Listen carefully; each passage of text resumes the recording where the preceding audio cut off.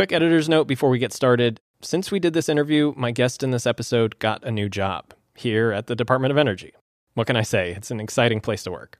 Anyway, we still wanted you to hear Chris's story. Just keep in mind that he no longer works for the city of Orlando and is now here at DOE with the new Office of State and Community Energy Programs, a new effort funded through the Bipartisan Infrastructure Law.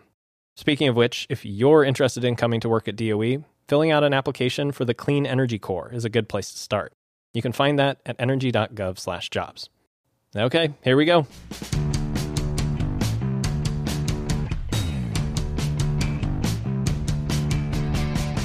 The work that we do, we have a limited amount of time on this planet. And if all of us can really focus our efforts on things that drive purpose and meaning, I think we can have a tremendous positive impact in the world. If you're talking about job security, this is certainly an industry where we need all hands on deck, and we'll need so for the foreseeable future. Sustainability is a big issue for cities across America. More and more, local governments are asking, how can we plan for the future? How do we make the best use of our resources?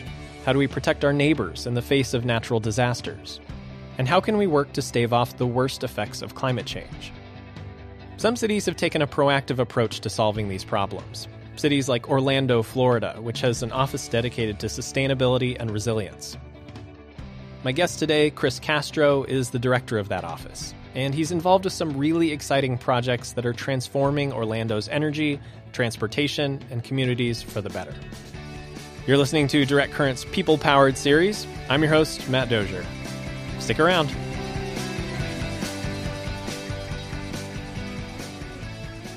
It's science for the people. This is Direct Current. Well, my name is Chris Castro. I'm here in Orlando, Florida, and I'm the Director of Sustainability and Resilience here at the City of Orlando. Tell us a little bit about yourself. Yeah, I'm a second-generation Cuban American. I was born and raised in Miami, Florida, actually uniquely on a palm tree farm that my parents own, and really fell in love with the outdoors and with nature when they started taking us down to the Florida Keys and out to the beach to go surfing on an annual basis, and it really just became something that I wanted to contribute to in a positive way.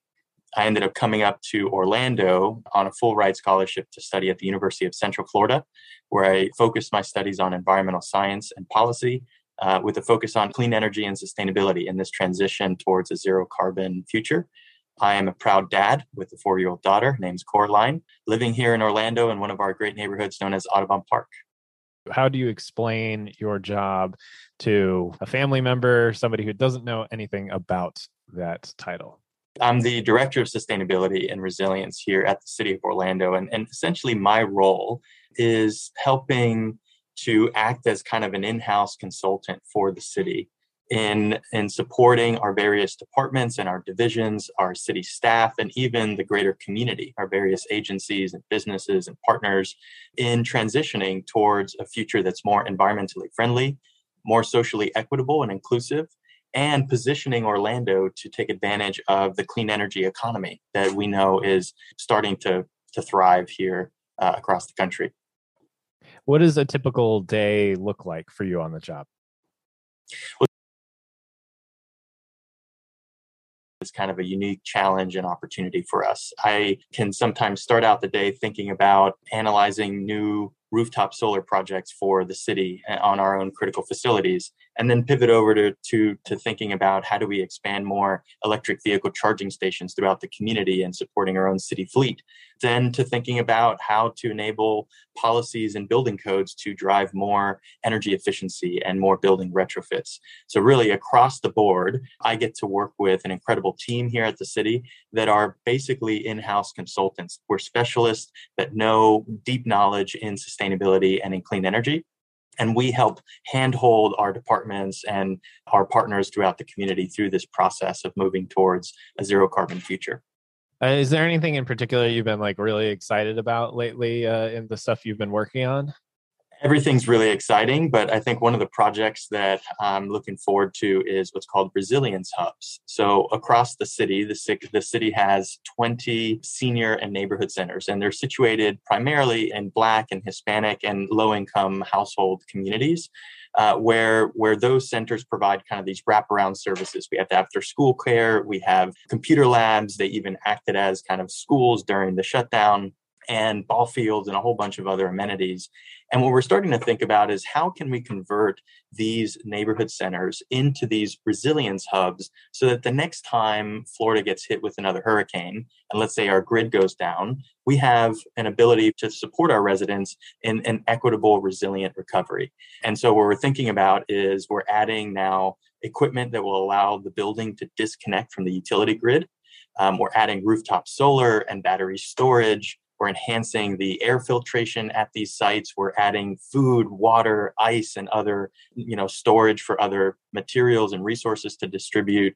We're adding community gardens and EV charging stations, and ultimately trying to make sure that these centers become places where we could provide mutual aid and resource distribution in times of some type of extreme shock, like a hurricane.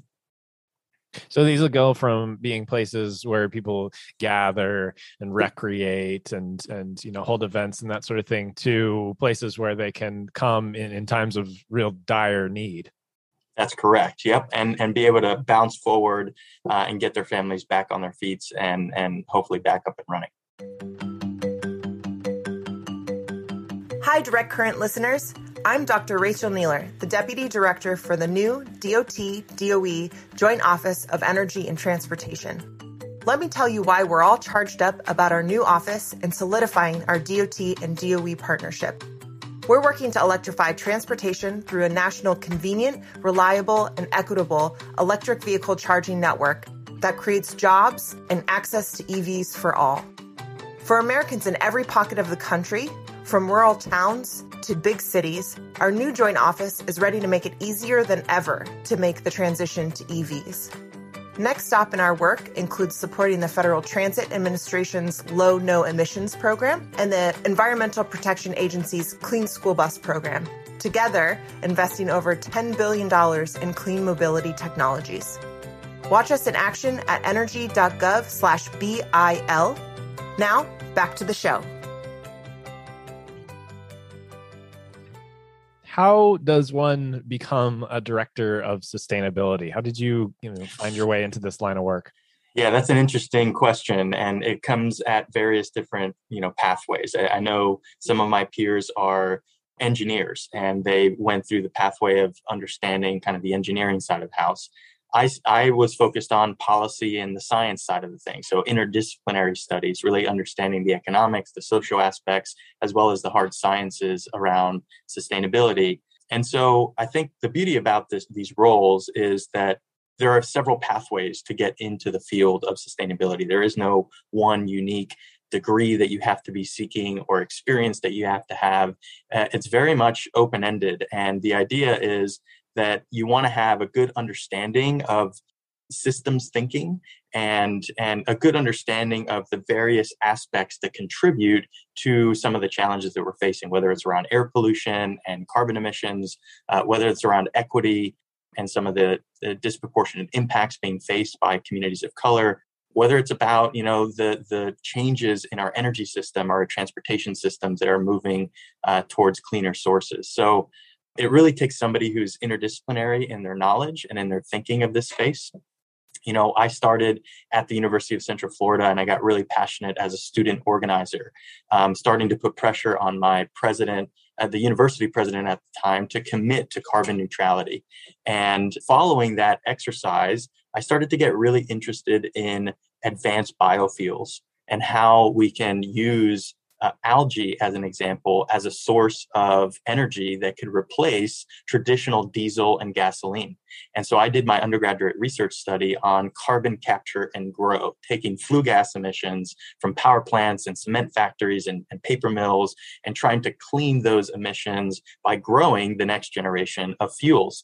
And that actually led me to getting a 2-year work study at the U.S. Department of Energy in the EERE, the Energy Efficiency and Renewable Energy Office. So while I was a student, I got to really understand at the national level what DOE was doing in our federal national laboratories like NREL and Sandia and NETL, and these different labs that were actually researching different algae strands to do the same thing, to convert those into fuel properties that would allow us to eliminate diesel. And that experience really got me completely sold on the fact that the rest of my life, the rest of my career will be focused on making this transition towards a 100% clean and renewable energy future for all.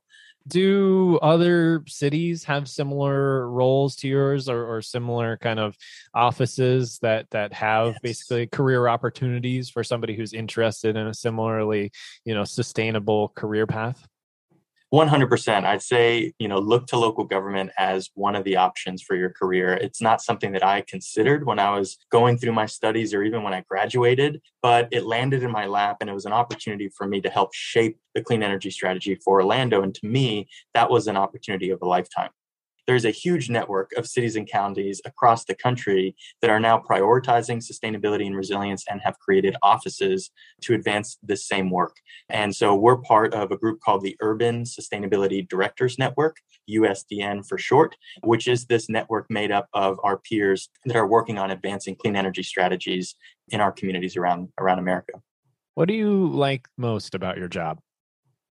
I love that I get to work with an incredible and diverse group of people every single day. I work very closely with our facilities energy manager and our engineers on specifically the details of installing rooftop solar on our fire stations or our emergency operations center. I then get to work very closely with our legislative director on state and federal policy. And then I get to work with our elected leaders and engage them and briefing them about various policies and programs that we're trying to enable to accelerate towards more zero carbon technologies. So for me, it's the diversity of the people who I get to work with and the diversity of the types of projects I get to work on that keep me excited and they keep me focused on advancing this effort in Orlando and beyond. Obviously, you're keenly aware and focused on the impact that the work your office is doing to improve the lives of the people of Orlando. How does it make you feel when you see those impacts coming to fruition, whether it's, installing solar panels or, building out these resilience hubs in a way that actually makes a tangible impact on people's lives? Well, for me, and when I look at my career as I move forward, making a positive impact in other people's lives or a positive impact in the planet is what drives me every single day. There's been opportunities to get paid more or opportunities to get better benefits over here. And ultimately, the reason why I've stayed in my role is because the work that we're doing has very tangible impacts on people, especially those that are least fortunate, in addressing things like energy burden or transportation issues or even food insecurity, developing these resilience hubs and knowing that these neighborhood centers are going to be providing resources and mutual aid to those that need it most in these times. To me, that gives me purpose and meaning. And I think that's one of the most important things for all of us to think about. The work that we do, we have a limited amount of time on this planet. And if all of us can really focus our efforts on things that drive purpose and meaning, I think we can have a tremendous positive impact in the world. And so it comes down to passion, to patience, and to persistence in the work that I do every day to accelerate this effort. At DOE, we help you build your clean energy future, literally and figuratively. I'm Holly Carr, director of the Solar Decathlon program at DOE. We're celebrating 20 years of Solar Decathlon with 2 new workforce development programs. Solar Decathlon professionals will train practicing architects and engineers to design zero-energy buildings, and Solar Decathlon Pathways will connect high school students with Solar Decathlon alumni to highlight clean energy careers. Plug in at solardecathlon.gov. For others who are interested in pursuing a similar career path, first, do you see this as a lifelong career? And can you talk a little bit about kind of the career path and the pay, benefits, stability, that sort of thing of somebody who, is working in this type of field? There's no doubt that the transition to a clean and renewable energy future is the greatest economic and job creation opportunity of the 21st century. It's our ability to build wealth for our families is really rooted in this opportunity for us to make this pivot towards clean energy. And so yeah, there's a tremendous amount of, I think, benefits that come from that. These jobs in the clean energy economy are often high wage, great benefits, and ultimately there's stability because this is something that's quickly evolving on a daily basis, right? And so if one position doesn't seem like a good fit, maybe it's focused on retrofitting buildings, there are tremendous other opportunities, whether it's in solar or in wind or electric vehicles or in energy storage and other really emerging technologies that are providing a pathway for high wage, high wealth job opportunities. And the beautiful thing about it is that there seems to be a keen intention on being diverse and trying to bring in communities of color into the picture to ensure that all people have the same opportunities of benefiting from this revolution that we're undergoing. So I do think that, if you're thinking about a career path, think about sustainability and clean energy, because it's something that we're going to need to work on literally for decades to come. And so if you're talking about job security, this is certainly an industry where we need all hands on deck, and we'll need so for the foreseeable future. Any advice for somebody who is potentially seeking that type of career, whether it's, in the kind of role that you play or, something that is, like you said, more part of the broader clean energy economy? Yeah, I think that there's a tremendous amount of ways to plug into sustainability and clean energy. First of all, I often tell people that you should look in your own communities to think about what professionals, organizations, and associations you want to start to get involved in. Everything from ASHRAE to USGBC to the Urban Land Institute to local Sierra clubs of the world. These are fantastic organizations that help you find your tribe. They help you find other individuals that are similarly interested in this movement and allow you to make some connections that you may or may not have been able to do so on your own. So find those local organizations and volunteer your time. The vast majority of the work that I've done to get to this role has been not paid. It's been completely donating my time, volunteering my time to get the experience that's needed to set myself apart from somebody else who just has another degree. And so outside of my own work, I'm very active in the nonprofit community. I've created a number of nonprofit organizations myself. And my whole purpose is try to get people to get hands-on experiences in sustainability so that they can tangibly see and feel and participate in making a positive difference. And what I've seen is once you get hands-on, all of a sudden this paradigm shift takes over and you realize the importance of needing to make this pivot, this complete transition in our own daily lives, but also in our own career paths. Last question. What has this job meant for you and for your life and your family? This job, as I mentioned before, gives me purpose and meaning. I have a 4-year-old daughter, and I've been in this movement for about 15 years, working diligently, but it wasn't until she was born when this became very visceral, when it became very tangible that the work that I was doing was going to be laying the foundation for what she's going to pick up and continue to chart forward as she grows. And I think it's just made me realize that every single person plays a role in advancing a better future. And it made me realize that I don't have to be somebody who has a PhD or decades of experience to make an impact in the world.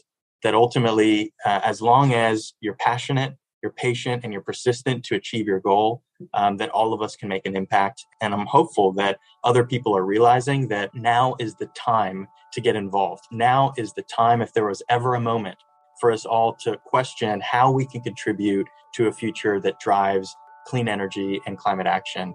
And so hopefully this story can shed some light and inspiration to others wanting to get in the field. Chris Castro with the City of Orlando, thank you so much for your time. My pleasure. Thanks.